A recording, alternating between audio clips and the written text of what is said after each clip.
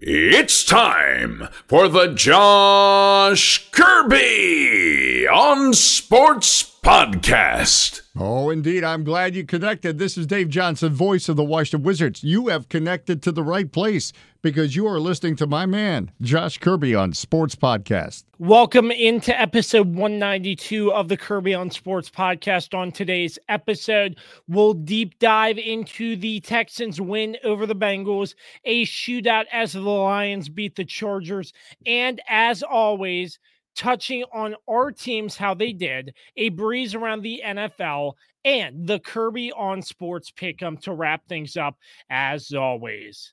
It's going to be a fun show. Episode 192 of the Kirby on Sports Podcast comes your way next.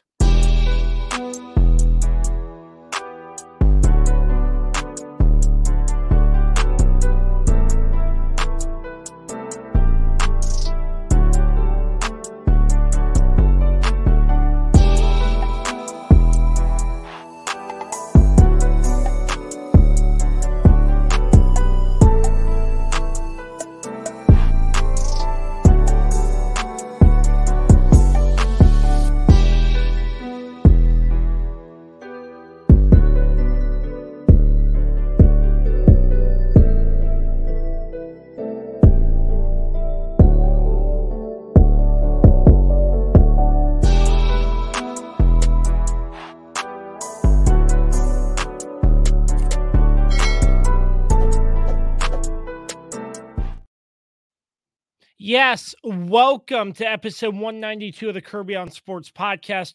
I'm your gracious host, Josh Kirby. Thanks for being with us and taking the time. As always, if you want to smash that subscribe button, hit the like, bell for notifications, leave a 5-star rating. Your support would be greatly appreciated to the Kirby on Sports Podcast. And thanks to the support of our sponsors, as always, PM Plus Reserve, Shenandoah Primitives, Dr. Dave Leadership Corporation, Mark Francis with Icon Real Estate, Barrett Pest and Termite Services, Shenandoah Music, Mark Lynch with Guild Mortgage, and the official energy drink of the Kirby on Sports Podcast, Don't Sleep Energy. They have a lot of new merch out and some assortment of energy drinks, sugar-free and regular. You can use our promo code KOS Podcast for 12% off your order every single time.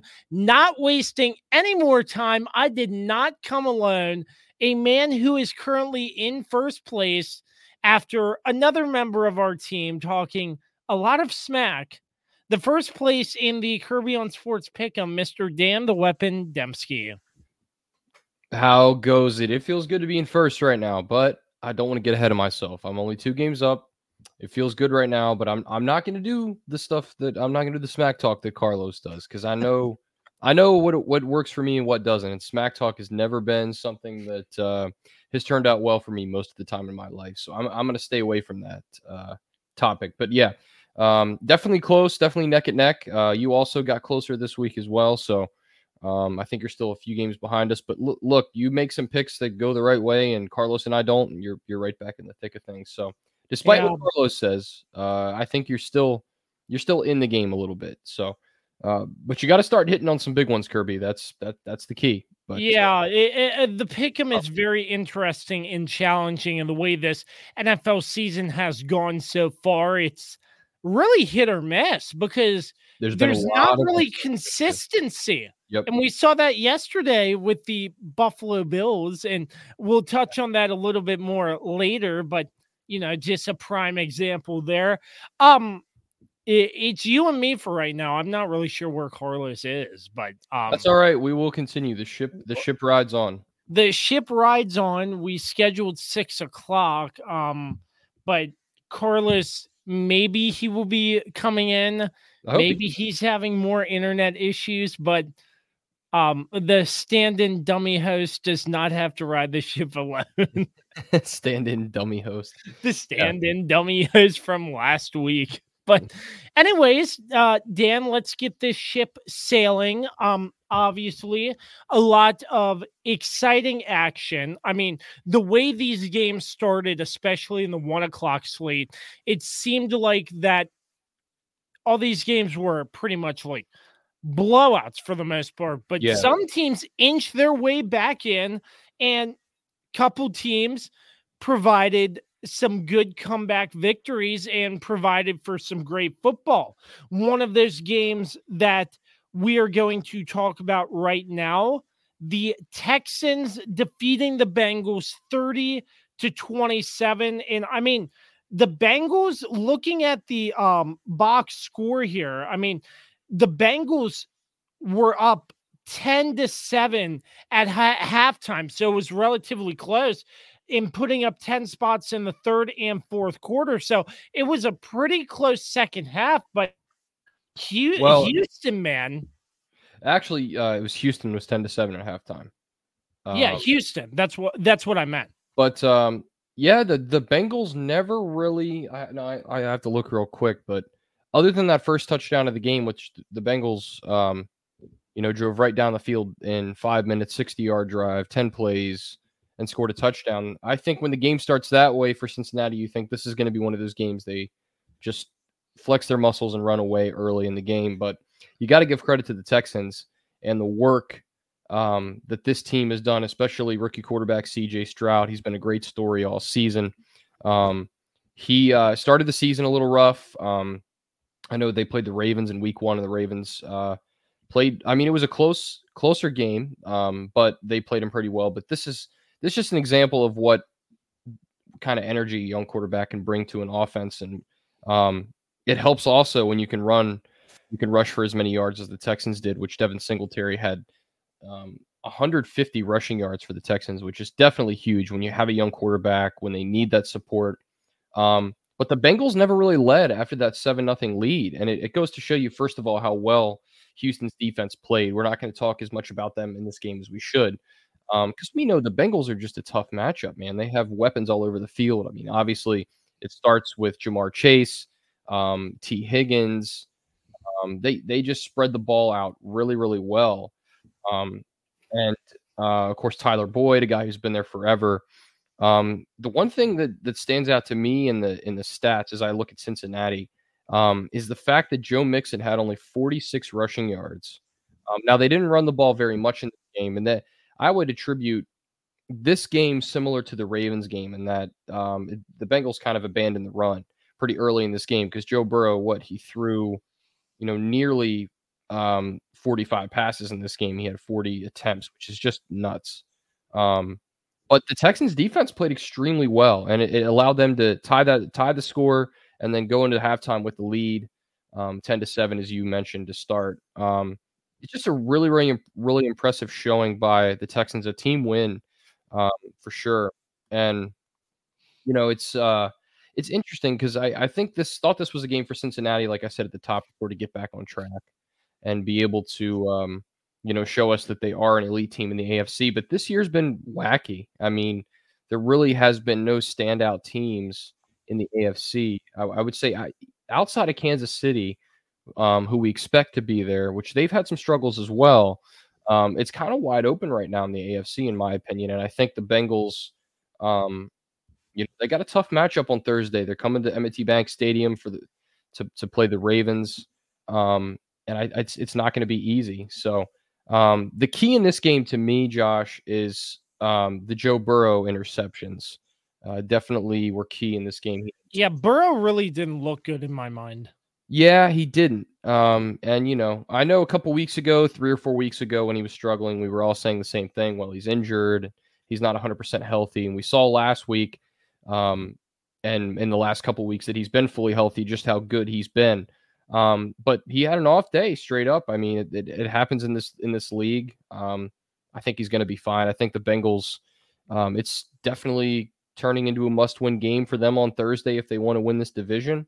I know we're going to talk about that matchup. I know in more in depth, I'm sure, as we go through our pick'ems and stuff like that. But for the Texans, it's just what a job. I mean, did anyone think this team at this point in the season would have a winning record? I certainly didn't. And C.J. Stroud has been everything and more for this team so far. And I think he's definitely rookie of the year right now. And I don't think anyone really comes close, in my opinion. And And yeah, this is just a complete total team win for the Texans to go on the road too. That's a tough environment playing there in Cincinnati and knocking off a Bengals team that was a touchdown favorite in this game. So ton of credit goes to the Houston Texans and what they've been able to do. They've been able to win some really good games this year. The Bengals have to get back on track. I think they will. I hope it's not on Thursday against my Baltimore Ravens, but they're gonna have to find a way to bounce back quickly as they have a short week. So I'm really impressed with Houston's defense. If they can continue to build that defense in the coming years and build around CJ Stroud, this team could be, a force to be reckoned with in a division that's full of young quarterbacks and promising young quarterbacks. I think CJ Stroud could be the standout in the AFC South for sure. Looking at this Houston Texans team at 5-4 right now, it's just really refreshing to see how far they've come from even last year and the year before. CJ Stroud is looking very good. Obviously, he's going to have some rookie mistakes in terms of interceptions, but for the most part, he's playing a pretty good, clean pass game for the Texans. And this is just so great to see. And head coach DeMeco Ryans, I think they have all the puzzle pieces in place.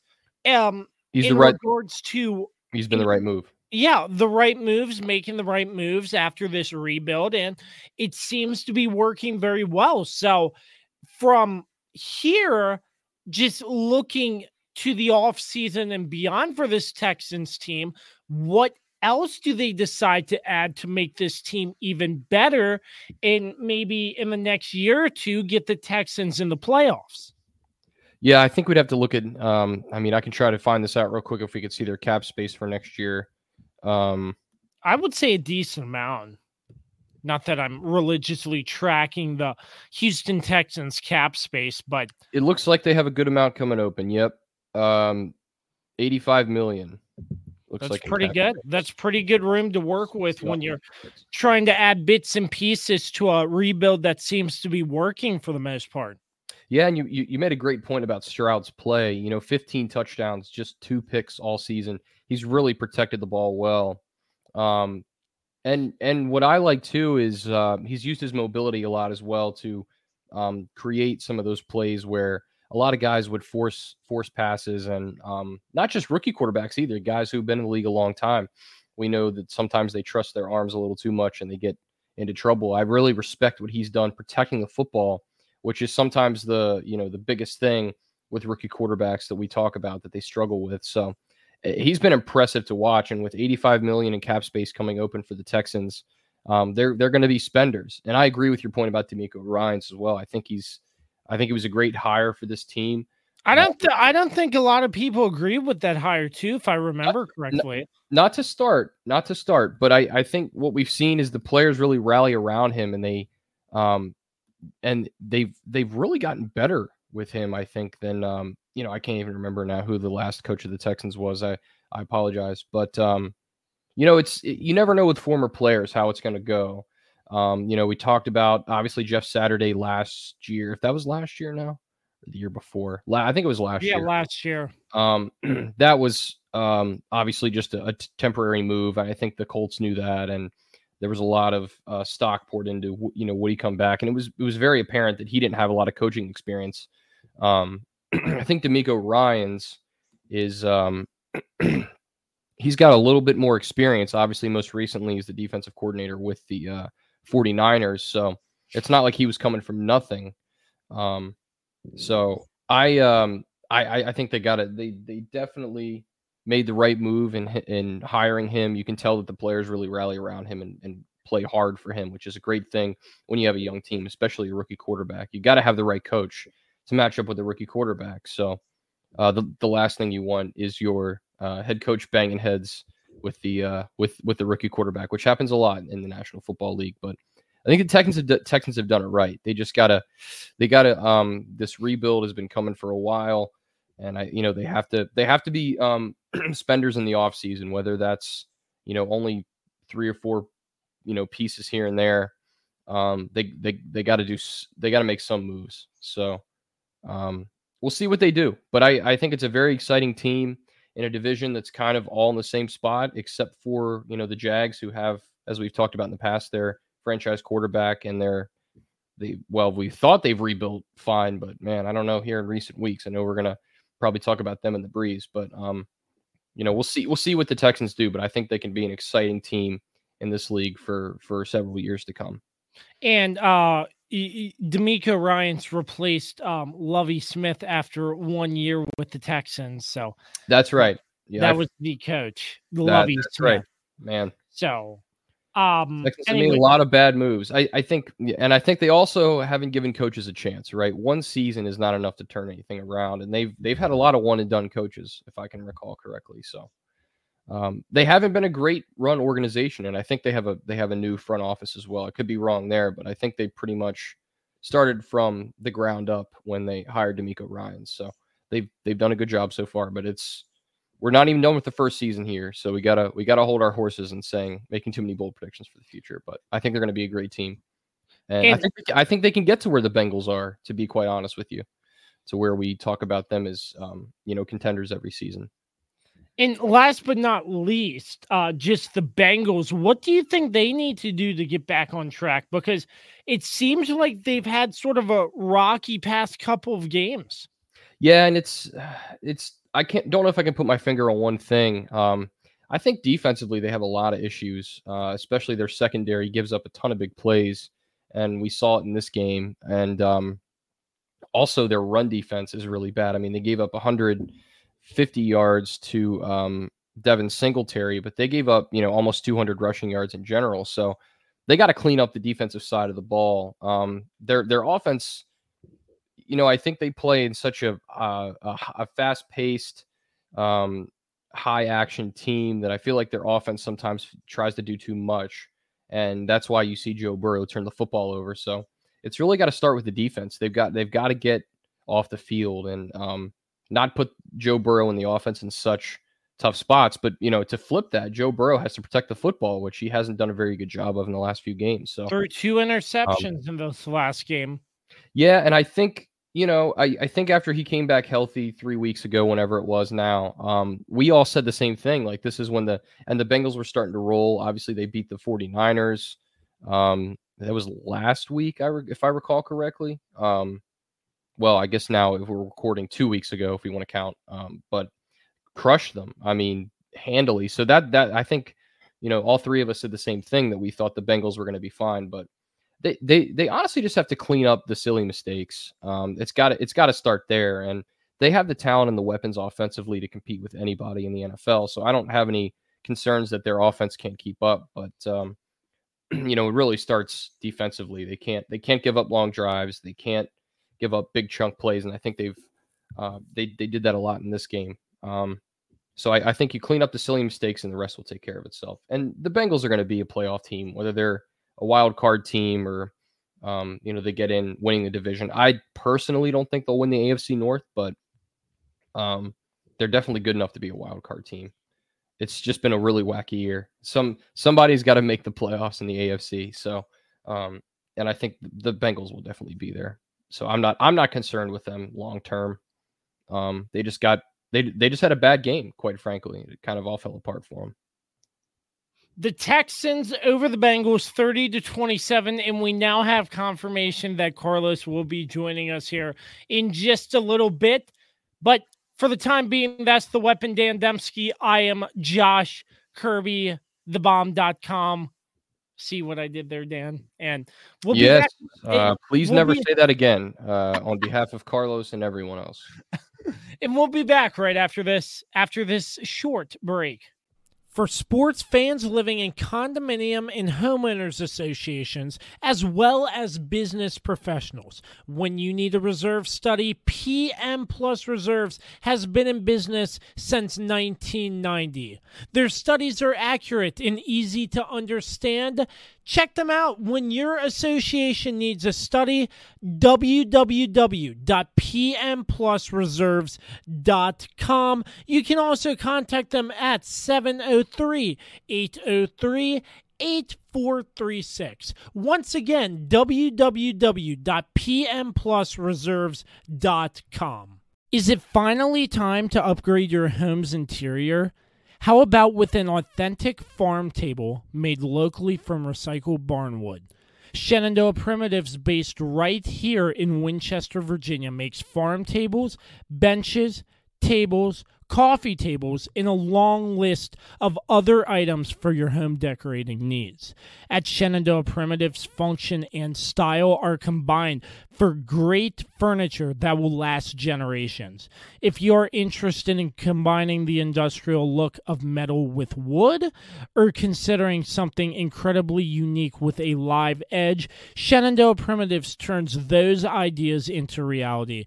Thinking about a mirror, wine rack, or other accent piece for your home, Shenandoah Primitives can assist with that as well. As a local small business, Shenandoah Primitives is happy to work with each client for a custom design or schedule an appointment to come out and view current inventory.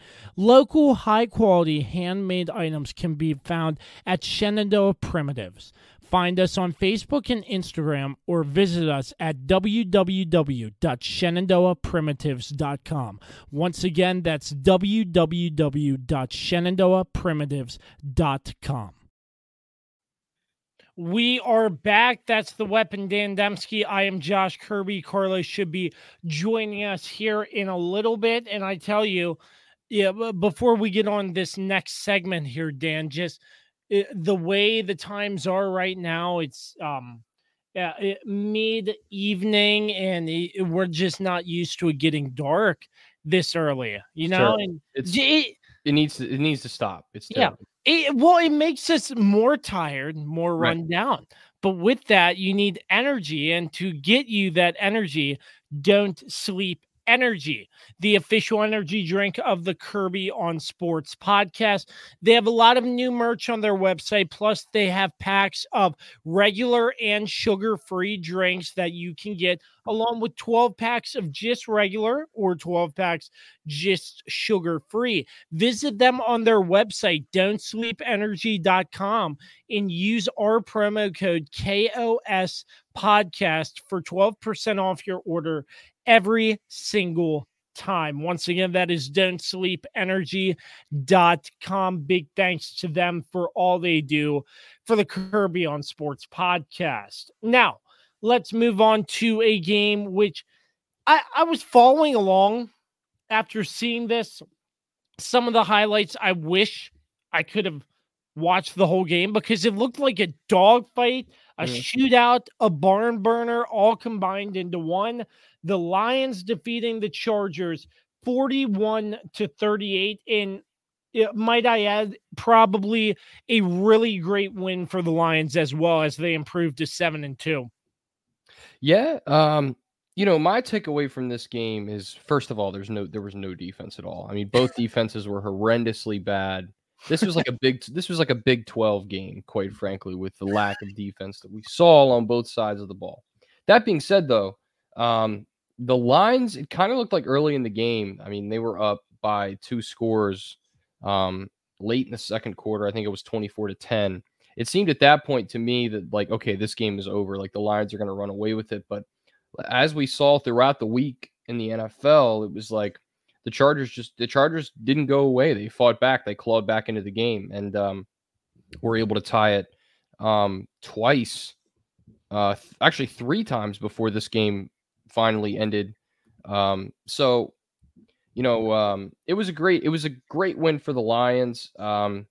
Defensively, it's a total mess. The Chargers really, every time that the Lions looked like they were going to extend the game and extend the lead and start to build devastating momentum against the Chargers, it felt like there we go.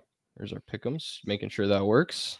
Good our pick'ems graphic. You got a flash of that, but yeah, I hate to cut you off, but we have the third member.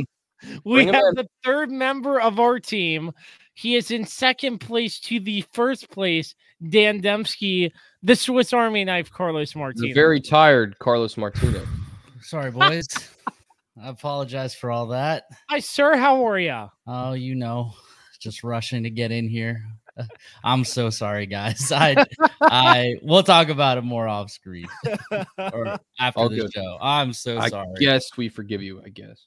Well, Yeah, I guess we can forgive you, but because without me, I don't have a comeback right now. Yeah, see, you're not as high energy as you could be with don't sleep energy. By the way, You just got to give me a second. I'm still collecting my bearings. Well, Dan, continue with what you were saying about this Lions win over the Chargers. I mean, yeah, it's just there was just no defense, and like yeah, I felt like the Lions were going to run away with this game. At least it looked that way in a couple of instances. But you got to give the Chargers some credit there. Their offense came alive, and they seemed to answer every time the Lions scored. The Chargers were able to answer, and as much crap as I give Justin Herbert, I think he played a really great game. He didn't start the game too well, but I think he played a lot better in the late in the second and in the third quarter as well. I agree there. Because again, the Chargers could not run the football, as we talked about in the previous game, and they were just stymied running the football. So really, it had to be on Justin Herbert to get them back in this game. Plus, they were trailing by, multiple scores in like three different instances. So, I think for the Lions, they did enough to win this game. They made just enough plays. Like I said at the top, there was no defense at all. So, whoever had the ball last was probably going to win this game, and it ended up being the Lions, of course. So, for the Lions, it's another win in a very impressive season now, 7-2. Definitely one of the best teams in the NFC. But I don't know if they've truly been challenged as much as they can be yet. Let me check their schedule here real quick. Sorry, I didn't have this opened. Oh, they have the easiest schedule coming up. Do they? Yeah, they do. They are legitimately might get the 1 seed. Oh God, yeah. Yeah, the only real challenge is like the Saints. Well, they play at Dallas. Oh, wait, that's right. I forgot they do play us late in the season, but that might be an interesting game. I mean, honestly, that game might be for the 1 seed if Dallas continue. Let's say Dallas runs the table from now until then, which is very possible, honestly. That game could come down to winner gets the 1 seed. That's a great point. Yeah, that's really great. And plus, Carlos nailed it. Their schedule is awful. I mean, obviously they have to play Minnesota still twice. Outside of their divisional games, which obviously Minnesota's a divisional game, they really don't have any tough games, unless you want to say that going on the road in New Orleans is going to be a tough matchup, which it shouldn't be. So, the very favorable schedule. See, wasn't messed up. Very favorable schedule coming down the stretch for the Lions. So I think Carlos makes a great point. They could definitely be in the running for the 1 seed. But this is one of those games you can't make predictions based off of one game. We've seen that time and time again this year. Every time the talking heads have tried to, it's failed miserably. So the Lions are a solid team this year. They have been all season. So the fans have been waiting years for it, just like the Texans have. Yeah, absolutely. Agreed. So I'm excited to see what they're able to continue to do. And for the Chargers, I mean, they came up short. Obviously, the Chargers are going to charge her. No, but you can't say that for this game, because this is one of those rare games where they actually didn't charge her. It was just they just lost to a better team and nothing weird happened where was the reason. No dumb decision was made. Nothing. They did everything perfect, and it just wasn't good enough. Yeah, totally agree with that. So, I mean, that's really it for me. I have nothing else to say about this game. I think not everything perfect. Their defense obviously is garbage, but it was really bad. Really bad. It's not like Detroit's was any better. Yeah, that's what I said at the start. I said it was like a Big 12 game where no defense could stop anything. So yeah, every time you looked up, there was more points. I'm like, points for everybody. Oprah's out here throwing touchdowns. You get a touchdown. You get a touchdown. I'm like freaking Oprah over here. Well, yeah, it was.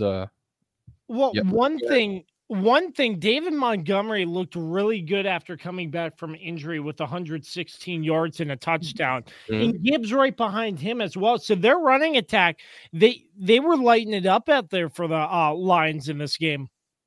Yeah, and that's made it easier for Goff as well. We know what we've said about Goff in the past when you've had to put the game on his shoulders. He hasn't always delivered, but I think Goff is a solid quarterback. He definitely it definitely helps when you have a solid running game, and I think the Lions have proven this year that they've had that more than in years past. So they've hit all the right buttons, I think. Yeah, to continue on the Goff thing, it's like, don't forget, like he did take the Rams to a Super Bowl, and it's just Bill Belichick exposed Bill Belichick, Sean McVay, and that's all it is. They came up against the Patriots. That's all that happened. But right that season, like Goff was really good. I mean, he outdueled Patrick Mahomes that year, and I think he's like the only guy that's undefeated against Patrick Mahomes now. It's true. And again, it's not. Again, this Lions team have won tough games prior. I mean, they opened the season by beating the Chiefs. I mean, they've beaten the Chargers. This team is good, man. Like, this team is really good. And honestly, like, if they get the 1 seed, that's going to be huge, because for Goff to not have to go to cold weather is going to be a plus, since they play indoors. That'll be a big plus. Absolutely. So, like, really, it's like, if they don't get the 1 seed, I mean, it'll be really hard to stop this Detroit team. Agreed. And the Chargers, and like Carlos said, I mean, their offense was cooking in this game, but their defense just couldn't help them out when it mattered most.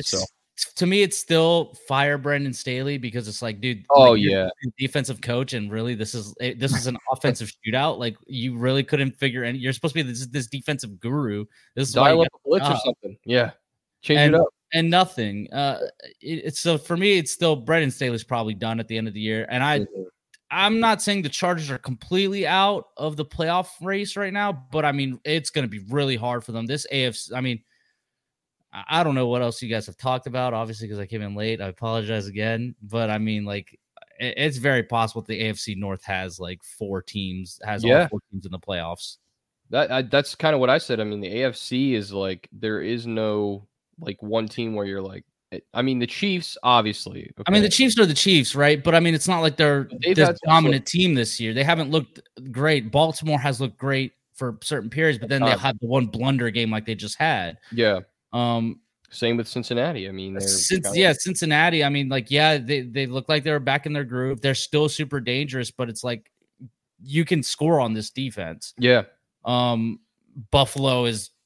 They're cooked. they're cooked. Well, we're going to talk about that a little bit later, but yeah, they're cooked. But I mean, yeah, Dan, I mean, the AFC this is the one everybody keeps talking about. This is the first time in a while where it's like, there is no super dominant team that looks like they're going to win. Because even though, like, let's look at the NFC, the Eagles are, 8-1 right now. It's not like they've looked super dominant becoming 8-1. Like, got a lot of close games. They're so beatable. Oh yeah. And the only difference is they just know how to win. They're going to make the plays at the end because they've been there. Last year was so huge for this team that even though they're facing these tough, difficult games, they know how to win. They're going to make these, they're going to make the stops. They're going to make the, the first downs. They're just going to make the plays that need to be made to get the W. And yeah, but I mean, this playoff, I don't know. I think we're in for a great playoff race. We're going to see a great playoffs this season, honestly. Just because there is no in there, I think that we usually don't see, and I think we're going to see some upsets in the playoffs too, just like it's been in the regular season.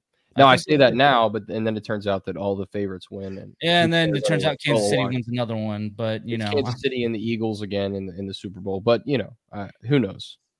But I hope it's similar to what the regular season has been. It's been kind of hectic this year. I don't know. The Super Bowl logo theory is in full effect still. Yep, that is true. I did see that. Yeah, that is true. See about that. We could very well get a rematch between the Ravens and 49ers. I wouldn't mind it. I think that'd be a great matchup. Well, first we got to see how the regular season matchup goes, but we'll get to that later. True. We will, but the Detroit Lions over the Chargers, we're going to take a brief break, and then we get in to how our teams did this past weekend in football. Stick right here with us. Hey, sports fans. Thank you for listening to and supporting the Kirby on Sports podcast with founder and host Josh Kirby, along with lead contributor Dan Dembski. Like, subscribe, and give them a 5-star rating wherever you get your podcast from. My name is Dr. Dave Miles, founder of Dr. Dave Leadership Corporation. Our company helps leaders build engaged and productive teams. Exclusively for listeners of the Kirby on Sports podcast, you can take an opportunity to discover your primary communication style and learn more about effective communication with others. Text Kirby to 757-903-0743 for your free copy of the Working From Home Communication Assessment, where you'll learn your primary communication style, how to better communicate with others not like you, and tips on working remotely based on your personal communication style. 10 minutes, tons of resources, learn about yourself and your team. Again, text Kirby to 757-903-0743 for your free assessment report today. I'm Dr. Dave Miles, founder of Dr. Dave Leadership Corporation, where we help you and your team be more engaged and productive by understanding each other better. Back to you, Josh. Welcome back. It is now time to touch on how our teams did this past Sunday in football. Yes. So Carlos's team. Let's just start with mine, because mine is going to be the quickest, because I'm the only one. I'm the only one with the winning team this week. So let's go. Yeah. The winning team is Carlos, and the Chiefs on a bye. I'm sure you'll touch on what happened over the bye week. Not really. There's okay, good. Good. Just go to social media. You can find everything you want to know. It's my Roman Empire, but we don't need to talk about it. And then me and Dan had to suffer misery Monday once more. So Carlos, take it away. I usually don't, but yeah. Anyway. Yeah, well, it was a victory Monday for me. Something some of the fans call Victory Polo Monday, where we wear a polo every Monday. I kind of like that. Yeah, I knew you would, Dan. I knew you would. You love wearing polos. Anyways, but yeah, no. I don't even know what was the final score. 49-17. Yeah, of course. 49-17. Dallas beat the Giants 49-17. Outscored them 89-17 in the season series. I mean, complete domination. There's not really a lot to say much. I mean, the Giants are just a bad team this season, and especially this iteration of them. But at the same time, we beat the best possible version of this team to begin the season, 40-0. So you can't take anything away from that. But I mean, yeah, look, this is what I expect Dallas to do against the bad teams. We should dominate these teams. Now it's just a matter of, can we do it against the good teams? Can we do it against the Phillies, the San Franciscos, the Detroits, coming up, the Bills and the Dolphins? We have all these big games coming up, so hopefully this stretch of bad teams that we're about to face, although I'm not going to lie, dude, that Washington game isn't looking so easy per se. I mean, I still think that Dallas should win that, but I think it'll be more of a scrap than people are giving it credit for. But yeah, I mean, is Dallas going to take the opportunity against these bad teams and win these games in dominant fashion, and thus get some momentum going into these tough games coming up? And yeah, I mean, they look good. I mean, obviously, welcome. Brendan Cooks has entered into the chat. He completely doubled his numbers in one game than he had all season. CeeDee Lamb is proven to be a top 5 wide receiver every single game. I mean, he's just killing it right now. He's on fire. Dak Prescott. Boys, can we have the Dak Prescott in the MVP conversation yet? What do you guys think? I don't know. Yeah. I'd put him in there right now. I mean, what quarterback is realistically playing better than Dak Prescott right now? Mahomes. No. It's just it's been a down year. Patrick Mahomes is doing better than Dak Prescott right now.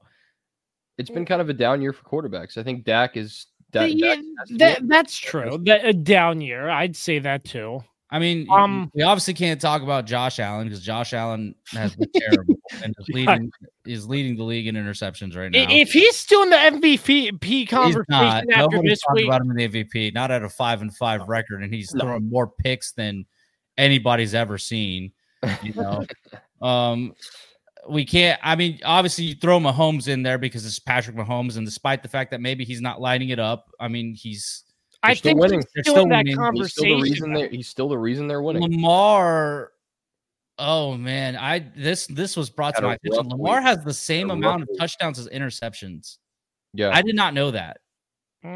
He turns it over. He turns it over a lot. That's what he does. So it's might be hard to have him in there. Jalen had a turnover issue to start the year, but has really tapered down the past few weeks. Obviously, I think he's up there. Yeah. So I think you still have Jalen Hurts up there. Joe Burrow. I mean, you can't forget about the beginning of the season. Obviously, he was hurt, and then he got better, and you saw the difference it made. I guess you throw him in that conversation. I don't know, man. I know you said Lamar. I mean, he's got 10 touchdowns, 5 picks, which isn't 10 touchdowns is not good. I mean, it's if you want to be in the MVP conversation, but he's also had a lot of troubles with his receivers to start the season. But it's been a down year for quarterback play, I think, in general. But I think Dak. I think Dak's in the conversation regardless. Yeah, I think if Dallas ended up beating Philly, there's no question, right? I mean, you'd have to put Dak in that game because Dak single-handedly put the team on his back, I think, in that game. Now they came up short. I think if they win, it's a surefire thing. But I think he's still up there for sure. Well, I mean, luckily we still have one more game against them. And if Dak performs well again and completely outplays Jalen Hurts, then it's like, yeah, I mean, come on, like, what are we doing? Yeah. And if they win too, which I'm predicting because Dallas at home has been unstoppable. Jerry's world after all. Somehow Jerry World became a home field advantage for Dallas because it hasn't been for the past like 10 years. Dak Prescott's been lighting it up. He had that really bad pick, but he shook it off really quickly and immediately got back to doing what he was doing best. I mean, again, what has really changed since the bye week? It's been Dak Prescott using his legs and extending plays and just adding that threat to the repertoire. It opens up so much. And when Dallas gets this running game going, like when because they got to figure it out still, but they're going to get it figured out. You know, maybe they start going back to the 1-2 punch thing with Rico Dowdle and Tony Pollard, because when you see Rico have the ball, he just brings a different level of physicality that Tony Pollard doesn't have. And that might help Tony Pollard, start doing what he was doing best with Zeke. I was just about to say that. Yeah. Good point.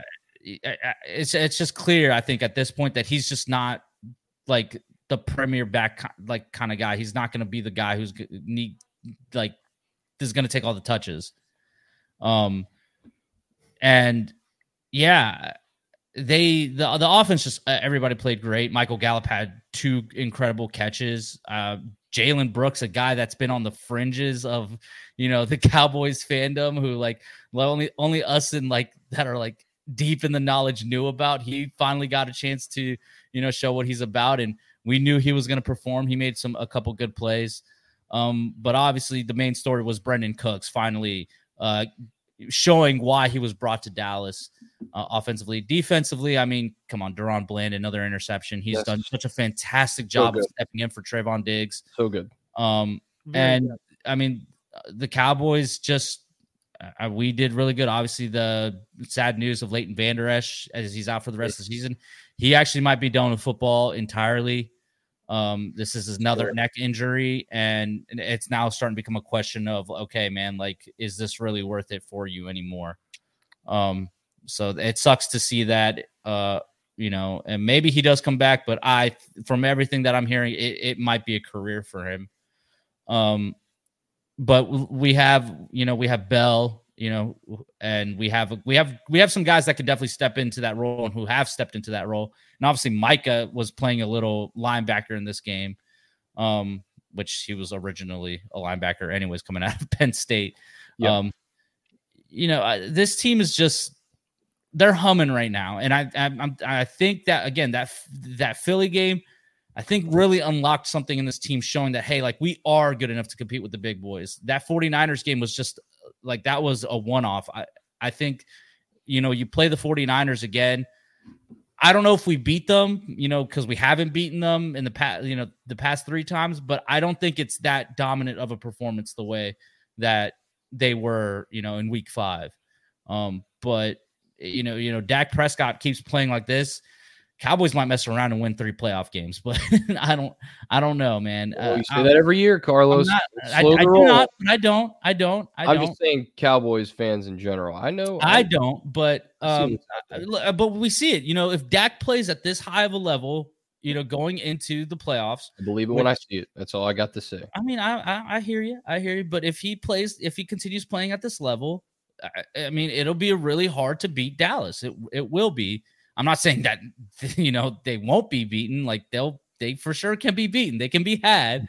But we just haven't seen Dak Prescott go into the playoffs playing at this level because either he got injured or he just wasn't playing at this level. Didn't close out the season well. It was the offense got stagnant at the end, and it was mostly the defense doing most of the work.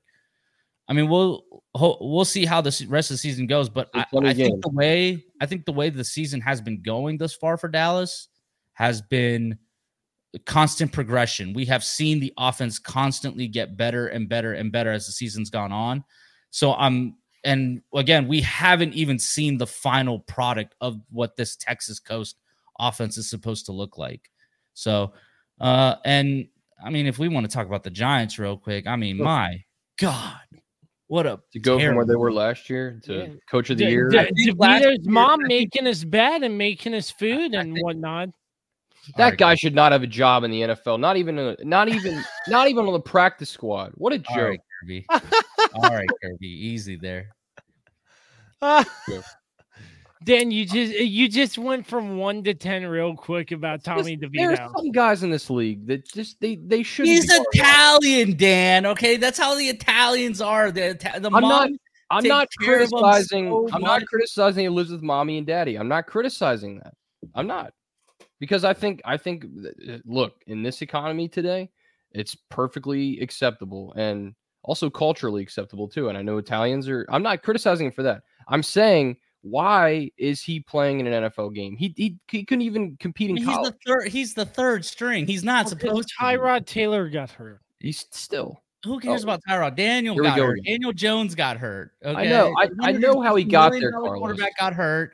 Then Tyrod, of course, on cue gets hurt like he always does, which leaves the Giants in a very hard position where they can't, it's not like there's like great. I mean, I guess they could have gotten Carson Wentz, but go get Blake Bortles or something. Give yourself a chance. Come on. No, he's not. I'm pretty sure Bortles is retired. Yeah, I think so. I thought he was still a free agent, maybe. But no, I mean, look, I think last year really kind of a fluke. Was it a fluke? No, I don't think it was a fluke. I think it just it made the Giants feel like they were in a different spot in the rebuild than what they really were. I mean, let's face it, last year for the NFC East was a lot of cookie cutter schedules. They all had the easiest schedules in the league. NFC least last year. They were the NFC beast because we got 3 teams in the playoffs, baby. And the NFC was weaker last year though, too. No, it wasn't. No, it was not. No, it was not. Okay. The NFC East was the best conference last year. This year's the NFC North. But no, I mean, look, I think it just like shows that like just because they made the playoffs did not mean that they were actually a good team. And I think they made a mistake by signing Daniel Jones to a big contract. They should have given him the franchise tag. Yep. And found a way to give Saquon Barkley the money instead or something. I don't know. But now they're get some receivers. God, they got no receivers. They have no receivers. Ridiculous. But now they're in play for the number 1 pick. Mm-hmm. Who's the top? There's 2 top quarterback prospects, with Drake May and of course Caleb Williams. You can't pass up on these guys. Like I think Drake May is going to be a bust. That's just my personal opinion of Drake May. But I haven't really studied his film yet. I don't know. Caleb Williams. I don't think you can. You've committed to Daniel Jones. I mean, you can't. You see, that's a predicament. And Daniel Jones, you can't really. trade him per se. No one's going to take that contract over. Nope. But on top of that, he's not going to be ready until like week 7 next year because of the torn ACL. Right. So there's just so much going wrong with the Giants organization, and Saquon's leaving. Like he's done. He's not staying in New York. No. So like, what do they do? Maybe they throw us a curveball and they just go with Marvin Harrison Jr. I can see it. They need weapons. They don't have anybody. Why not? Who knows? Why not? But, all in all, yeah. I mean, I don't think I think Brian Daboll is still the right guy for the job. I just think this has just been a terrible season for the Giants. It's just all gone wrong. We'll find out next year. We'll really get a sense next year, I think. They need to stop going on these 2-year coaching cycles with these guys. And I don't disagree with that. Yeah, I think because again, the last 2-3 coaches for the Giants have only had 2 years and then they were gone. So it's just because the Texans too. The Texans are 1 year, one and done.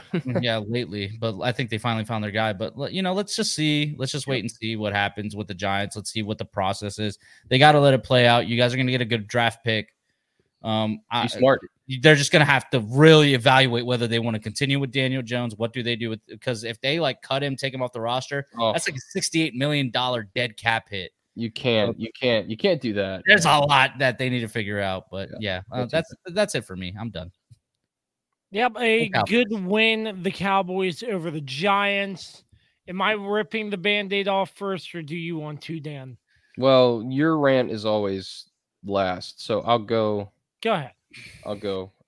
This game, Ravens fall to the Browns. I'll do the score since Kirby didn't really intro me. Yeah, he's terrible right now. I thought I was the one who woke up late from a nap. Are you? Well, I showed up on time. Well, you're sleeping over there, bro. I'm sleeping. Got his head down. You're not setting us up for anything. Yeah, well, I forgot. It was a mistake. Oh, I forgot. I'm the host. Oh.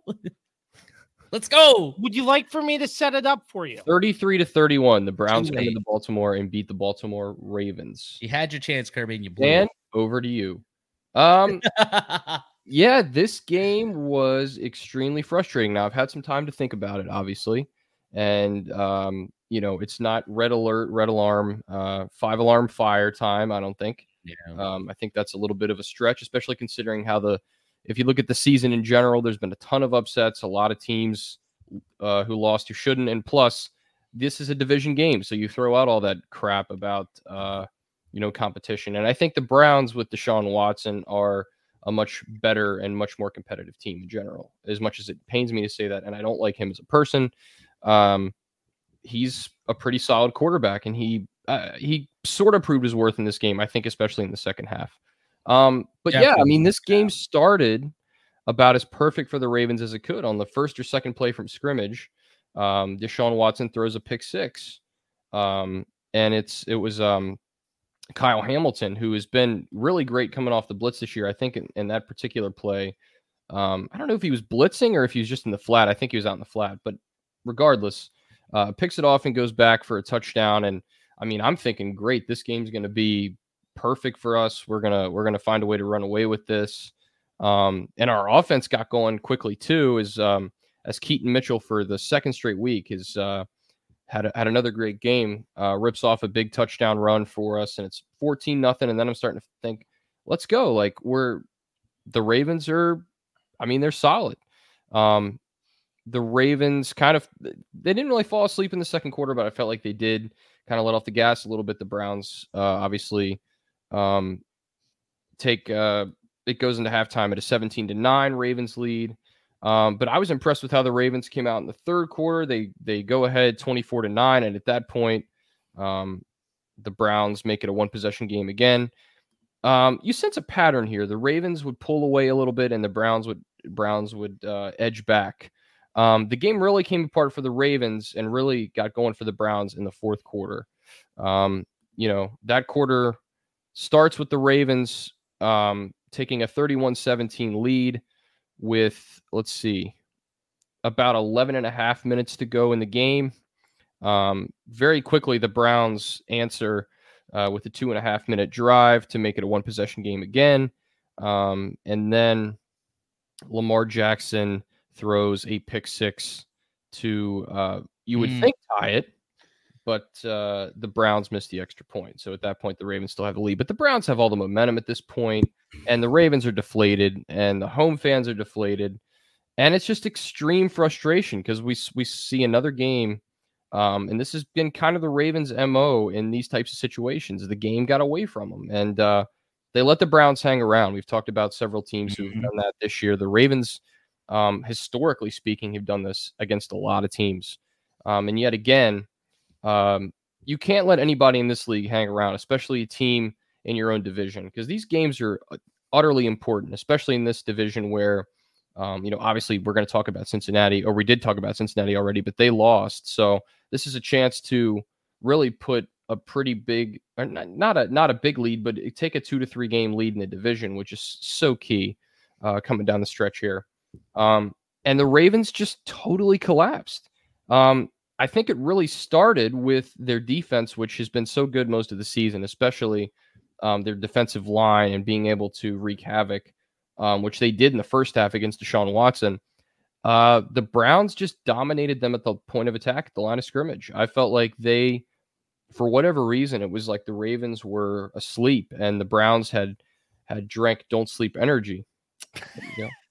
There we go. And they had that extra jolt. And they just dominated the Ravens defensive line and gave Deshaun Watson a lot of time to throw.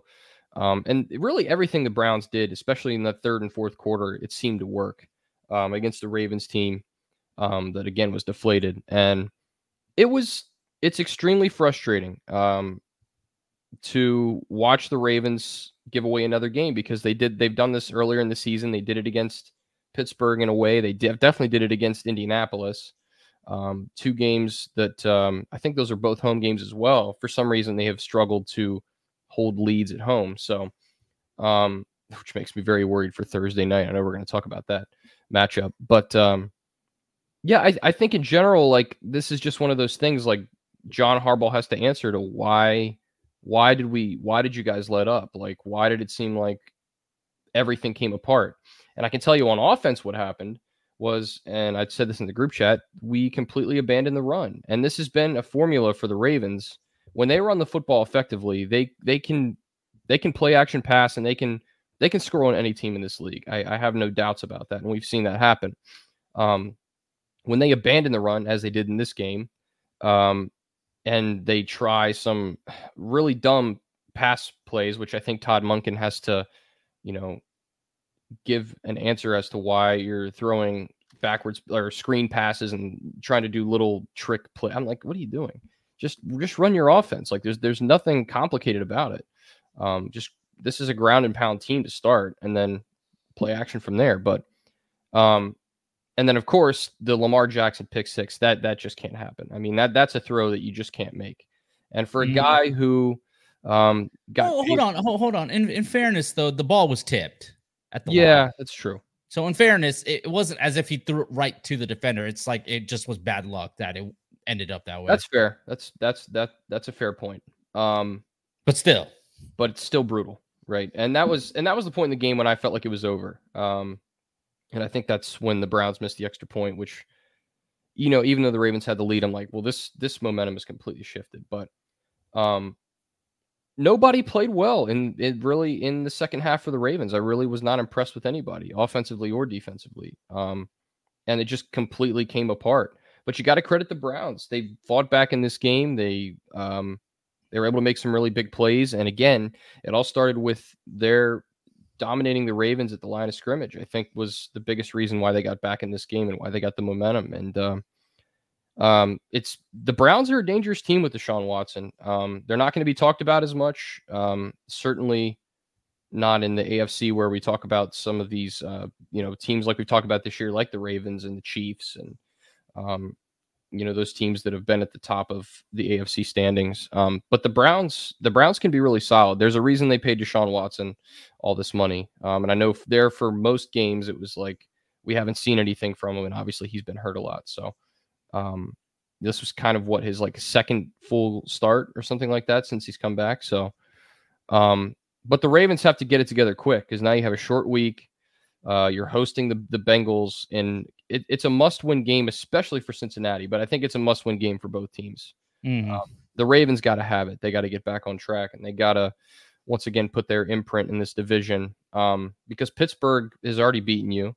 I think they beat Cincinnati earlier this season. I think Joe Burrow was banged up at the time. So you're going to get a pretty much fully healthy Joe Burrow, which you haven't seen yet. So things don't get easier for the Ravens. They, obviously their schedule is tough coming down the stretch as well. This was the easy part of their schedule outside of their division games. So I feel like I've blabbed a lot. I don't know if I've covered everything. But this was just a total team loss. I don't think you can pin it on one person or one specific side of the ball. The defense collapsed and gave up too many big chunk plays, had too many dumb penalties, which really killed them down the stretch. And then, of course, the offense went stagnant and, had a critical turnover that went for a touchdown. So that'll do just about any team in this league in. You're not going to win many games playing the way they did in the third and especially the fourth quarter. So credit the Browns. They just wanted it more. It was sheer will for them once that late third quarter, I would say it got into late in the third quarter. I felt like the Browns were just hungry and dominant on both sides of the ball. So credit to them. The Ravens, they got a lot to answer for quickly, and but they also have to have a short memory because you got a game now, and as we do this podcast in 48 hours, so you gotta find a way to put it behind you quickly and but also learn from it as well, which I think is an important thing for the Ravens moving forward. Last but not least. No, I mean, yeah. The pity party must begin. Seattle 29, the Commanders 26. I mean, what can we really take away from this game, gentlemen? Well, let's get your opinion on Sam Howell to start. Oh my God. No, don't do this. Okay. I got the receipts. Let's go. I'm ready. I'm ready. He threw 3 touchdowns, threw the ball 44 times. I think the issue in this game, they didn't use the run a lot. Nope. They did not run the football much. But, Sam Howell, his passing yards leading the league, but that doesn't really matter to any of you all. No. Present your argument. Present your argument. I'm ready. I'm ready for this. Come on, Co. Come on. I did a lot of work. I have no argument. No, present your argument. Present your argument. State your case, sir. No, so what I was presenting to you all, Sam Howell is leading the NFL in passing yards. That's in week 10. In week 10. It's not the end of the season, but in week 10. Okay. Yeah. Sure. And my question to you all, do you think he's doing pretty well, or do you think this is that's not what you said. That's not what you said. That's not what you said. Do you think he's doing pretty well? No, you asked us. Do you guys think he's the franchise guy? No matter what, he's the franchise guy. Oh no, he's a. So you think that because he's not? You don't think he's a good quarterback? You're trying to present the case that say what you want about the loss, but you can't blame Sam Howell because Sam Howell was good and he's been good all season. He's leading the league in passing yards. I'm not saying he's been good all season. No. That is exactly what you said. That is exactly the argument. I did not say he was good all season. Ladies and gentlemen, the passing leaders for the past 10 seasons, you will see a trend. Starting with last year, leading passer Patrick Mahomes, 5,250 yards. 2021, Tom Brady, 5,316 yards. 2020, Deshaun Watson with 4,823 yards. 2019, this one will throw you guys for a loop. The 30 for 30 season, baby. Jameis Winston, 5,109 yards, right. 30 touchdowns, 30 interceptions. That's right. A little Mr. Consistent. Yeah, very consistent. 2018, Ben Roethlisberger, 5,129 yards. Tom Brady, 4,577 yards in 2017. 2016, Drew Brees. 2015, Drew Brees. 2014, Drew Brees. 2013, Peyton Manning. 2012, Drew Brees. So I'm going to preface this with this. There's always the anomaly every now and again. Yep. Because if we're going by this by this theory that because you lead the league in passing yards, you're somehow a great quarterback and you're destined to be the franchise guy. Asking you, I didn't say he was the greatest My turn to quarterback. speak, sir. No, my turn to speak. You will remain I did not silent. say that. You will remain Ladies and gentlemen, Carlos is lying. I have the receipt. silent. I asked. I did not remain silent. As I was saying before, I was so rudely interrupted. Carlos was speaking. Go ahead, Carlos. The champion speaks. The jester remains silent. The jester. So what I was trying to say is, sorry for the interruption. I'm just every now and We have again. come off the rails. Here we go. Every now and again. see this show had to go off the rails at some point. Put me in the right. Thank you. No, it's you, Kirby, because you're not letting us. You're not letting me finish my point. Before you have Let to interrupt Carlos by defending Sam Howell. My point is here. The anomaly happens every now and again where the bad quarterback does. Because if we're going by your theory that passing yards is the determining factor on whether a quarterback is good or not, which it is not. It's a fake stat. Okay, it's really not proving anything. Because as you can see, most of the time. It's a GOAT who's leading it. It's either Drew Brees, Peyton Manning, Tom Brady, Ben Roethlisberger. Then you have the outliers in Jameis Winston and Deshaun Watson, who is a serviceable quarterback. But are we going to sit here and say that Jameis Winston's an elite quarterback because he led in 2019 when he threw 30 touchdowns and 30 interceptions? You know why? Probably not. Kirby? You know why he's leading the league? Because he throws it 65 times a game. That's why he leads the league in passing yards. You can't run the You can pass for football. all the yards you want, but at the end of the day, he's not winning. So if you don't win, you're not a good quarterback. Yeah. Now he played well in this game. I will give you that one. Well, they're not utilizing the run. I don't understand it at all. Riverboat Ron should have been gone a while ago, so that's part of your problem right there. Thank you. Oh my God! I have somebody who agrees with me on. I've been saying that forever. No, that's not a novel idea. That's not forever. Fan base a lot of people clamoring for him to get fired. Kirby, don't act like Dan is the only one supporting you here. There's a lot. Everybody says Riverboat Ron needs to go. He does. Stop the cap. This pity party gets on my nerves every week because it's the same complaint. Riverboat Ron needs to go. They don't use the run game. It's like, dude, come on. Like, we know what this team is at this point. And if you an atrocious monstrosity, that's what it is. But you do it to yourself, Kirby. They're rebuilding. What do you expect? They're not going to. I mean, it's heartbreaking. You have to temper your expectations a little bit. Why is it heartbreaking? You just got a new owner. This is the guy from the previous owner. You have to give this time to build into what it's going to be. Yeah. You're talking about you are now owned by the guy who has legitimately done the process in Philadelphia for the past 15 years. That's right. I don't know if it was that. That is true, but it's a process, Kirby. It doesn't freaking happen overnight. So I'm tired of these dumb pity parties every week. Washington sucks. You guys are going to lose a lot of games this year. It is what it is. Accept it. The first step is acceptance. Okay. Then it's admittance. Okay. Then you got to admit that you have a problem. Hi, my name is Josh Kirby and I'm a Commanders fan. Okay. And then we can get on to the next step, which is getting over it. Well, I must say, Carlos, beautiful. I love it. I'm tired of the pity party. I'm tired of it. Yeah. My God. You see, Carlos is so worried about listening to a thing. It's like listening to a bad song. It's like listening to a bad song on repeat over and over again. Yeah, it's true. Well, the Commanders.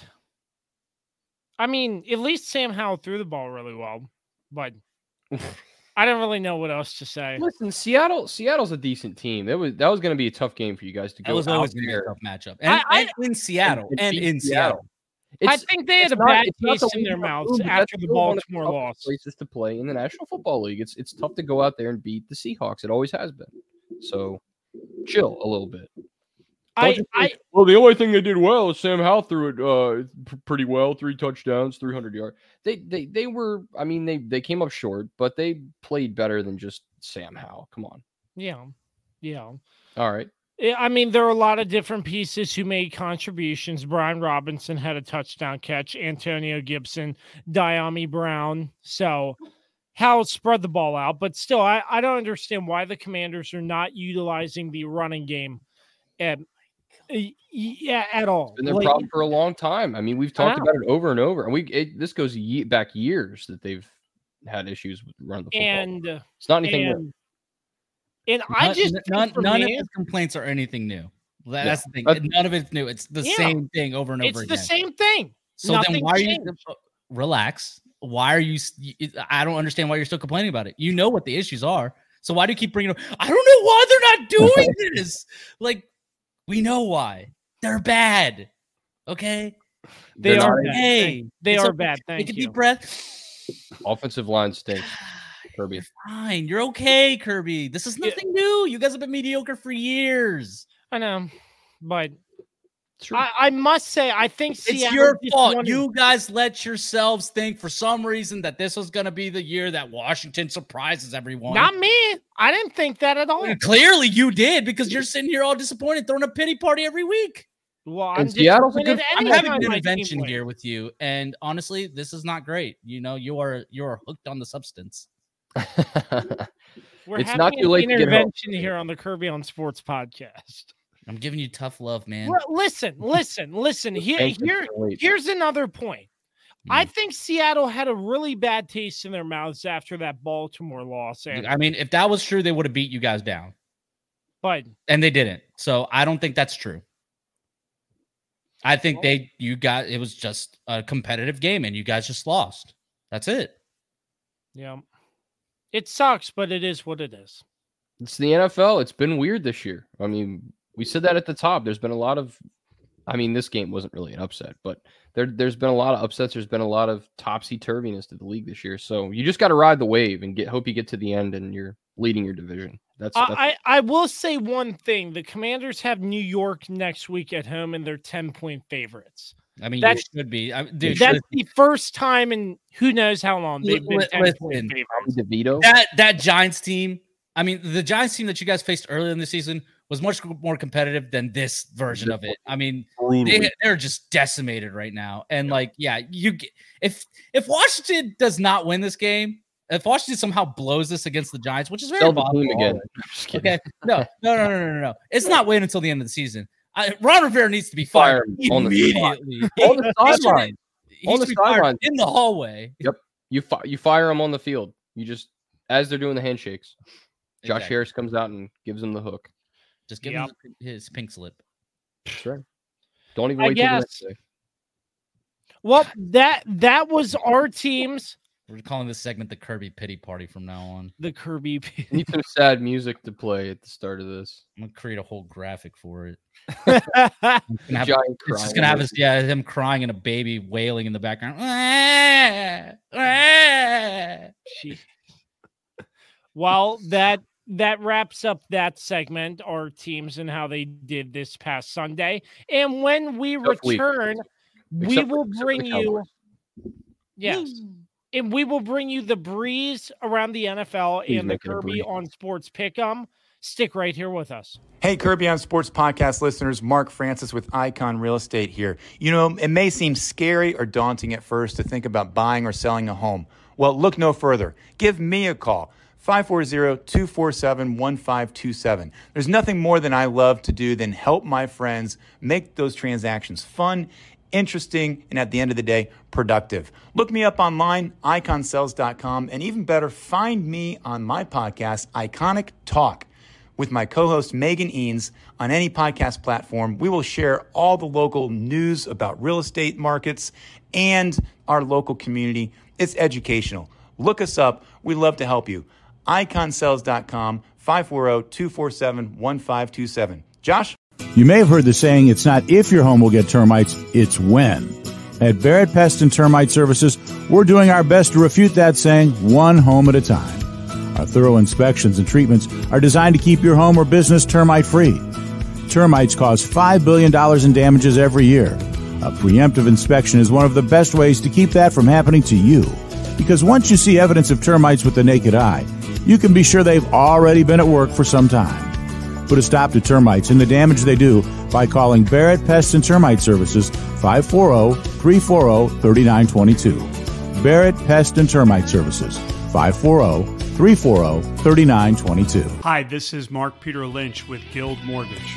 One of the greatest joys in doing business over the last 30 years in the Shenandoah Valley is helping people buy their first home. Buying their first home and putting the keys in their hand at the closing table has brought me so much joy. If you want to buy your first home, a second home, or an investment property, or build wealth through investment in real estate, give me a call. My phone number is 540-664-4700, or you can find me on the World Wide Web at www.marksmortgage.com. Welcome back. Was insufferable. That last part was insufferable. Welcome back, gentlemen. It's now time for the breeze around the NFL. Are we ready? Let's breeze. By the way, Kirby, that was I'll explain what I meant by that off air. Yes. Thank you, Carlos. Your support is greatly appreciated in my time of sadness right now. It was not. I'll explain afterwards. It's the breeze. Are we ready? Yes. The Bears over the Panthers 16-13. Who cares? Let's move on. The Colts beating the Patriots 10-6. Mac Jones is terrible. Move on.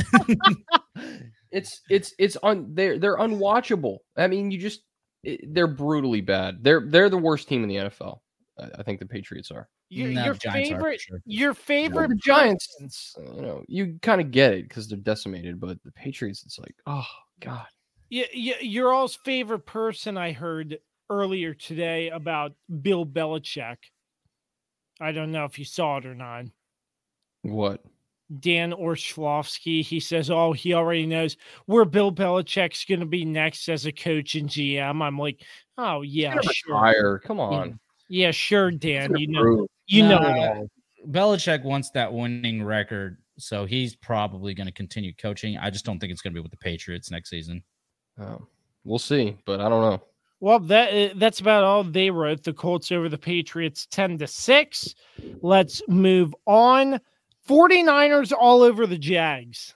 Yeah, the 49ers, once again, Brock Purdy looks great when the Avengers are together, but, we saw what happens when he doesn't have all the weapons, so I still don't believe in Brock Purdy as a quarterback by himself, but, I mean, look, he's doing the job when he's got all the weapons, and, dude, Doug Peterson needs to take over play calling again, because, this Jaguars offense just is not it. It's just not. It's terrible. It's so boring and unwatchable, and he needs to take play calling back, because that last year they looked fantastic and they just look nothing like they need to be looking at right now. And that's all I got to say. Yeah, they're lost right now. Quite frankly, they need a new direction. So whether they fire or they bring. No, I don't think they need to fire the offensive coordinator. I just think he's just bad at calling plays. Yeah. Trevor Lawrence. Oof. Not great. But again, it's because the offense just was not operating well because of the play calling. So yeah, I agree. Moving on, Joshua Dobbs and the Minnesota Vikings over the Saints 27. There's only one man who believed in them, and it was that man right there, Dan Dembski. I'll take 3-3 if it means I get to pick Joshua Dobbs. I'm always going to do it. That's fair. Joshua Dobbs is looking incredible. He just wins. Dude, I've been saying this for the past few weeks. I'm like, dude, I've echoing off what you said a couple weeks ago, I've put it in the group message. I'm like, is Josh Dobbs a good quarterback? I think he's a good quarterback. Yeah. He's just in a bad situation with the Cardinals. Yeah. Which, they're just not a good team right now. I mean, even though they won with Kyler Murray, and Kyler Murray actually looked really good. He did. For him to come here to a situation that is a really good situation, they have really good weapons, and they don't even have their best weapon yet, Justin Jefferson, who's coming back here soon. I mean, Vikings might make the playoffs. I really think they're going to make the playoffs. What a story that would be. Absolutely. I'm rooting for Josh Dobbs, man. I really hope he succeeds. I am too. I think he'll do great. Moving on here, the Steelers over the Packers 23-19. Steelers are the luckiest team, man. In the NFL. Luckiest team. They have been all season. Can people relax on Jordan Love? Like, I went back and looked. Aaron Rodgers' first season, 6-11. Yeah, he was terrible. He was not. It wasn't like Aaron Rodgers was immediately lighting up the league as soon as he came in. Like, let's relax with the Jordan Love thing. He hasn't really played football in a while. He's getting his feet. Let's see what he looks like next season. Like, he's getting experience right now that he hasn't had because he was behind Aaron Rodgers for the past 3 years. Yeah, I agree with that. You gotta cut him some slack. That's the problem. The Steelers with the league nowadays. Everybody wants the rookie quarterback to immediately produce, and it's like, guys, it just doesn't happen that quickly normally. Like, we gotta let guys, we gotta develop guys. We gotta let them, go. Like, let's stop expecting them to be, Patrick Mahomes or something like that. And he wasn't a rookie when he took off either. He had 3 years or behind whatever. Alex Smith. Correct. And he also had the benefit of having Andy Reid as his head coach. Right. It's all about the situations these guys are in. So, and it used to be that rookie quarterbacks didn't even start most of the time. They were always backups. So, yeah, I agree with Carlos. And the Steelers just I don't know how they win games, but it just seems like they squeak out every game. It looks like it's because Matt Canada finally left the booth and came to the sideline instead. I guess he's better there. Who would have thought? Apparently so. Mike Tomlin can yell at him face to face instead of this dumb team is going to make the playoffs, and it's going to be so annoying. Yeah, I know. I agree. I hate Steelers. I hate them. Yeah, me too, man. Believe me. Oh, I know. I hope you guys beat them down.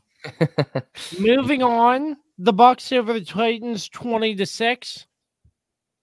Not really a lot to say for this game. Yeah, I don't really have a lot. I can't really criticize the Titans. Nothing. It's just not a good game. Yeah, they had an off day for sure. Welcome back, Kyler Murray, 25-23 win over the Falcons. Bad team they're playing, but yes, so bad, dude. And God, and they might make the playoffs too because the NFC South is so bad this year. It'd be crazy to see them. Taylor Heineke got hurt. They put in Desmond Ridder, and he runs in for a touchdown, and you're like, "Oh my God, my poor Taylor Heineke." Yeah, Ripper. All right, what else? We covered that. Looks like the Raiders beating the Jets 16-12. That game was I didn't even watch it. Yeah, I'm gonna be honest. I didn't even watch it. All I heard is it was atrocious. It was a crapshoot of field goals, but Antonio Pierce is 2-0. Nice throw at the end of the game. Probably should have been caught too because you had two receivers right there. But yeah, it got batted down by his own guy. Yeah, it's true. It's the most Jets way to lose possible. Is how they lost that game. So.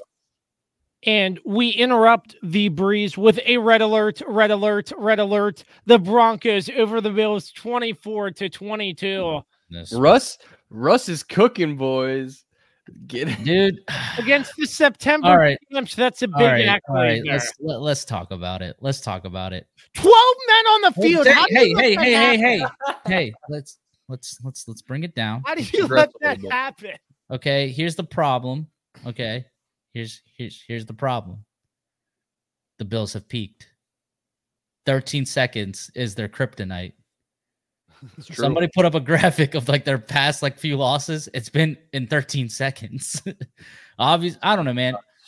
It really does stem from that game, dude. It really does. They lost 13 seconds, and they didn't lose, but the 13-second game with Patrick Mahomes, the DeMar Hamlin stuff that happened last year. And then just this year, I don't know, man. It's I don't know. I really don't know what's wrong with the Bills. Their defense is bad. Of course, they don't have Leslie Frazier there anymore. He obviously took a leave of absence. Sean McDermott has taken over, and he's supposed to be this defensive guru also. But obviously, they lost two of their best players, and Matt Milano and Tre'Davious White. Yeah, good point. So, but it's just they're just so. And offensively, man, they just have the run game. They have no run game. Josh Allen keeps trying to play he's still in that game. It's dude, he needs to go get some stuff figured out because for some reason he's still living like he's in that game against the Chiefs where he had to make every throw and had to be perfect. And he's trying too hard to still play like that. And it's dude, You can't. You have to protect the ball. Like, you're leading the league in interceptions again. Yeah. I mean, everybody kept giving Dak Prescott flack for having all those interceptions last year, not realizing he was tied with Josh Allen last year. Granted, Josh Allen obviously played more games. Dak Prescott threw more interceptions in less games because he was hurt for a month. But, like, still, like, everybody kept giving him a pass, but Dak Prescott couldn't get any of that grace. Well, now it's finally it's rearing its ugly head, and Josh Allen's finally getting the the criticism that he deserves. I mean, back-to-back September champs. I mean, it's true. Like, think about what everybody was saying about this team after the Dolphins win.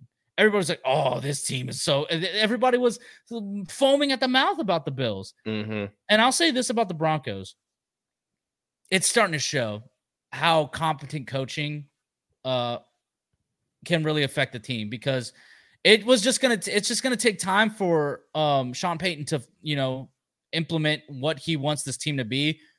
But he had Russ looking like his old self a little bit. That touchdown pass was nuts. I mean, Russ was just making plays, like keeping this team alive. Like, we haven't seen Russ do that in a couple seasons. And I mean, again, think about who they beat. They beat the Chiefs and they beat the Bills. Like, those are marquee wins. And of course, I said the Chiefs win was like kind of a fluke because Patrick wasn't feeling, but they still beat them. They still won. That's right. And this was not a fluke whatsoever. I mean,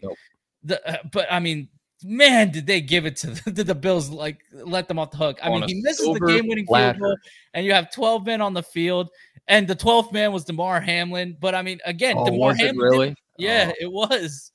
The 12th man was Damar Hamlin, and then they fired the offensive coordinator, which I guess kind of makes sense, but, like, at the same time, doesn't make sense. He's a scapegoat. That's all it is. It doesn't make any. I mean, this was supposed to, like, that guy was supposed to be Josh Allen's guy. Yeah. Right. And I think that's I think that was the problem, is that Brian Daboll was not Josh Allen's guy. He was Josh Allen's coach.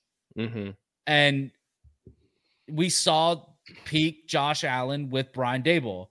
With I can't even remember this guy's name right now. Ken Dorsey. Yeah, with Dorsey, like, this is a guy that Patrick Mahomes, my bad, that Josh Allen's, what the heck is going on with me here? Josh Allen wanted, because that was his guy. Yeah. But I don't think he really would listen to the coaching. So, I mean, I don't know, man. Do we want to have the conversation of whether they're going to make the playoffs or not? What do you guys think? That division's it's pretty bad. The whole AFC. Okay, but it's not just the division. I mean, they have the Dolphins in that division. I mean, outside of the Dolphins, of course. Yeah. Yeah, I mean, they could definitely get in as well. Here's their upcoming schedule. They have the Jets this week. Okay, they should realistically win that one. But they did lose to the Jets earlier this season, and it's not like they're, first game, right? Yeah, first game of the season. Aaron Rodgers gets hurt. Zach Wilson comes in, and they still can't get it done. Yep, that's true. Okay, so you have that. On the road, Eagles. That's a loss. Bye week. That's a loss. On the road, Chiefs. That's home Cowboys. Oh, that's a loss. They're stacking up, boys. Away Chargers. Those L's are stacking up, boys. I don't know. The Chargers can be tough. And then they got a game against the Patriots. Which, I mean, they lost to the Patriots earlier this season. So, again, it's not out of the question that they lose again. So, maybe I take back what I said. And then they finish the season with the Dolphins, who could be fighting for playoffs, a playoff spot. So, it might not be a walk in the park. Dude, they have a gauntlet coming up, and they just don't have the team. They're missing the playoffs. I don't think they're making the playoffs this year. And I think Sean McDermott gets fired. I think Sean McDermott did a good job of... I just think this is it. Like, he's reached his ceiling. Like, they need another guy to push them over the top. And they need to completely deconstruct this version of the Bills and figure out what the next version is going to look like, because this just isn't working. Yeah, they missed their window. They missed it. Yeah, last year was like the end of it, I think. Yeah, I agree. So, yeah, Carlos nailed all of it. I mean, he took the words and thoughts right out of my head and mouth. So but what a crazy game that was. a pass interference to get the Broncos down. Yeah, they missed a field goal, 12 men on the field. Gave him the game. Another shot, and he hits it dead on. Yep. I told my dad last night, he's like, oh, you've got to be kidding, man. Like, it's just poetic. crazy. It was just poetic. It was. It's so crazy that DeMar Hamlin was the 12th man, too. That's nuts. DeMar Hamlin. Yeah, it was cool to see DeMar Hamlin in the game. But again, you can't blame because it was just it was a situation that I don't think coaching. That's 100% coaching. Well, it was on coaching because at the same time the Broncos did that whole quick get the kicking team on the field quickly. Why did they spike the ball? Oh, because it was fourth down. It was fourth down. They couldn't. So they just wanted to run the clock down as much as they can. They had 24 seconds, so they had ample enough time to get them off. But it's the fire drill. It's okay, offense runs off. Kicking team comes on. DeMar Hamlin's, I'm pretty sure, has rarely, drilling. Probably hasn't practiced these special teams yet this year. Yeah, so he probably just did it. He probably thought, oh, I guess I'm just staying here. I don't know what's happening. Nobody told him, hey, get off the field. And then on top of that, but that's on coaching because they had the Broncos did this exact drill, the fire drill, whatever, earlier in the first half, and right. So the Bills should have already been okay, we've seen this, we know what to do, and they didn't, and they completely botched it, and they deserve to lose. So all right, we're done. Yep. We'll see. We'll see how the Bills rebound, if they can rebound. If not, we might have a banner raising for the September champions. Who knows? No, that banner's already been dropped. Just watch First Things First. You'll see it. Yes, sir. All right, now we are shifting immediately into the Kirby on Sports Pick'ems. And apologies, we got the graphic out a little bit late last week. I'm going to harp on Carlos until he sends it to us immediately after the recording of this podcast. So we're going to get that straight set ready to go. But without further ado, the Kirby on Sports Pick'em is in. Carlos Martinez, take it away. All right, boys. Let's talk about it. Okay. So, after 10 glorious weeks of football, we have finally reached week 11. We only have 2 months left. 2 months left. Crazy. Time flies. Very depressing, actually. Yeah, it is. This season actually feels like it's flying by. Way too fast. Yeah, I can't believe we're already at week 11. So with that being said, last week was a pretty interesting week. We had a couple upsets, I guess you could say, a couple picks not go our way. But with that being said, the standings currently are Dan remains in first place at 38-22. He went 3-3 for the week. Your reigning defending champion, was the only one who had a positive record at 4-2 this on the week. I'm in second place with 36-24. And Kirby, of course, is in last place. Surprise, surprise. At 33. Yeah. Okay. You can pick up a game on both of them. I'm sorry, two-time loser. Or why are you going? Yeah. Okay. We all know I'm in last place. You take your beatings and you accept them, because if you wanted to be different, pick better. Thank you. He's at 33-27. He went 3-3 for the week. I mean, there's not much to really harp on him about. Thank you. This week is pretty chalk. Not a lot of differences. There's only one difference. We will be picking. There'll be upsets galore this week, probably. Dude, but it's not going to really change anything. You know? The standings will not change. But before I continue, could if the Steelers screw me over, but no, the standings don't change. You're going to get one game back, but you're still in last place. Oh yeah. That's a loser mentality over there. Okay. Sorry, I'm terrible at math. We got to get through this because we've been going on for too long. We'll be picking Bengals, Ravens, Eagles, Chiefs, Vikings, Broncos, Steelers, Browns, Cardinals, Texans, Jets, Bills. I'll obviously start off. My picks are pretty chalk. I'm going to go Baltimore. I'm contractually obligated to take the Chiefs, so I'll take the Chiefs. I'm gonna take the Vikings. I'll take the Browns. I'll take the Texans, and I'll take the Bills. And now I hand it off to the number one contender, Dan. So Carlos and I have the same picks. So again, contractually obligated to pick the Baltimore Ravens, and I feel like they'll bounce back anyway. So I'll take them against the Bengals. I'll take the Chiefs at home against the Eagles. I'm going to take the Vikings traveling up to Mile High and taking down the Broncos. I'll take the Browns at home against Pittsburgh. Give me the Texans handling the Cardinals at home, and then I will take the Buffalo Bills at home against the New York Jets. Now to your host and co-founder, CEO, and stooge, Josh Kirby. Yes, stooge. Two-time loser, maybe. Woo! Okay, so I have the same picks as Dan and Carlos minus, because I didn't want anybody to think that, but anyways, what? I will be didn't want anybody to think. I didn't want anybody to think I was saying, oh, I have all the same picks as you all. You could have just said, oh, we all have similar picks. The only difference is I'm taking the Steelers over the Browns. Yes. The Steelers could potentially screw me over, but I mean, it's not out of the question. I mean, Matt Canada on the sidelines, he's might be making a difference. Who knows? But I'm picking the Ravens. I think they win. The Chiefs. I think the Eagles. There's a lot. I'm honestly surprised, and I'll make this quick. I'm honestly surprised we didn't have more difference on this game. That we're going with the Chiefs. I really thought one of us was going to pick the Eagles because the Eagles have much better weapons than the Chiefs do. I think right now they're the better team, the total team, but they're playing in Arrowhead, and I think that gives. And it's still unknown if a certain someone will be at that game who we know when they are at that game. A certain player plays a lot better. Yeah. It's unknown because that certain somebody karma has Brazil. It will have a show in Brazil the night before.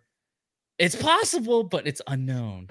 Gonna need a nice private jet. The other thing, if this said person is there are two people by said person's last name that will be playing.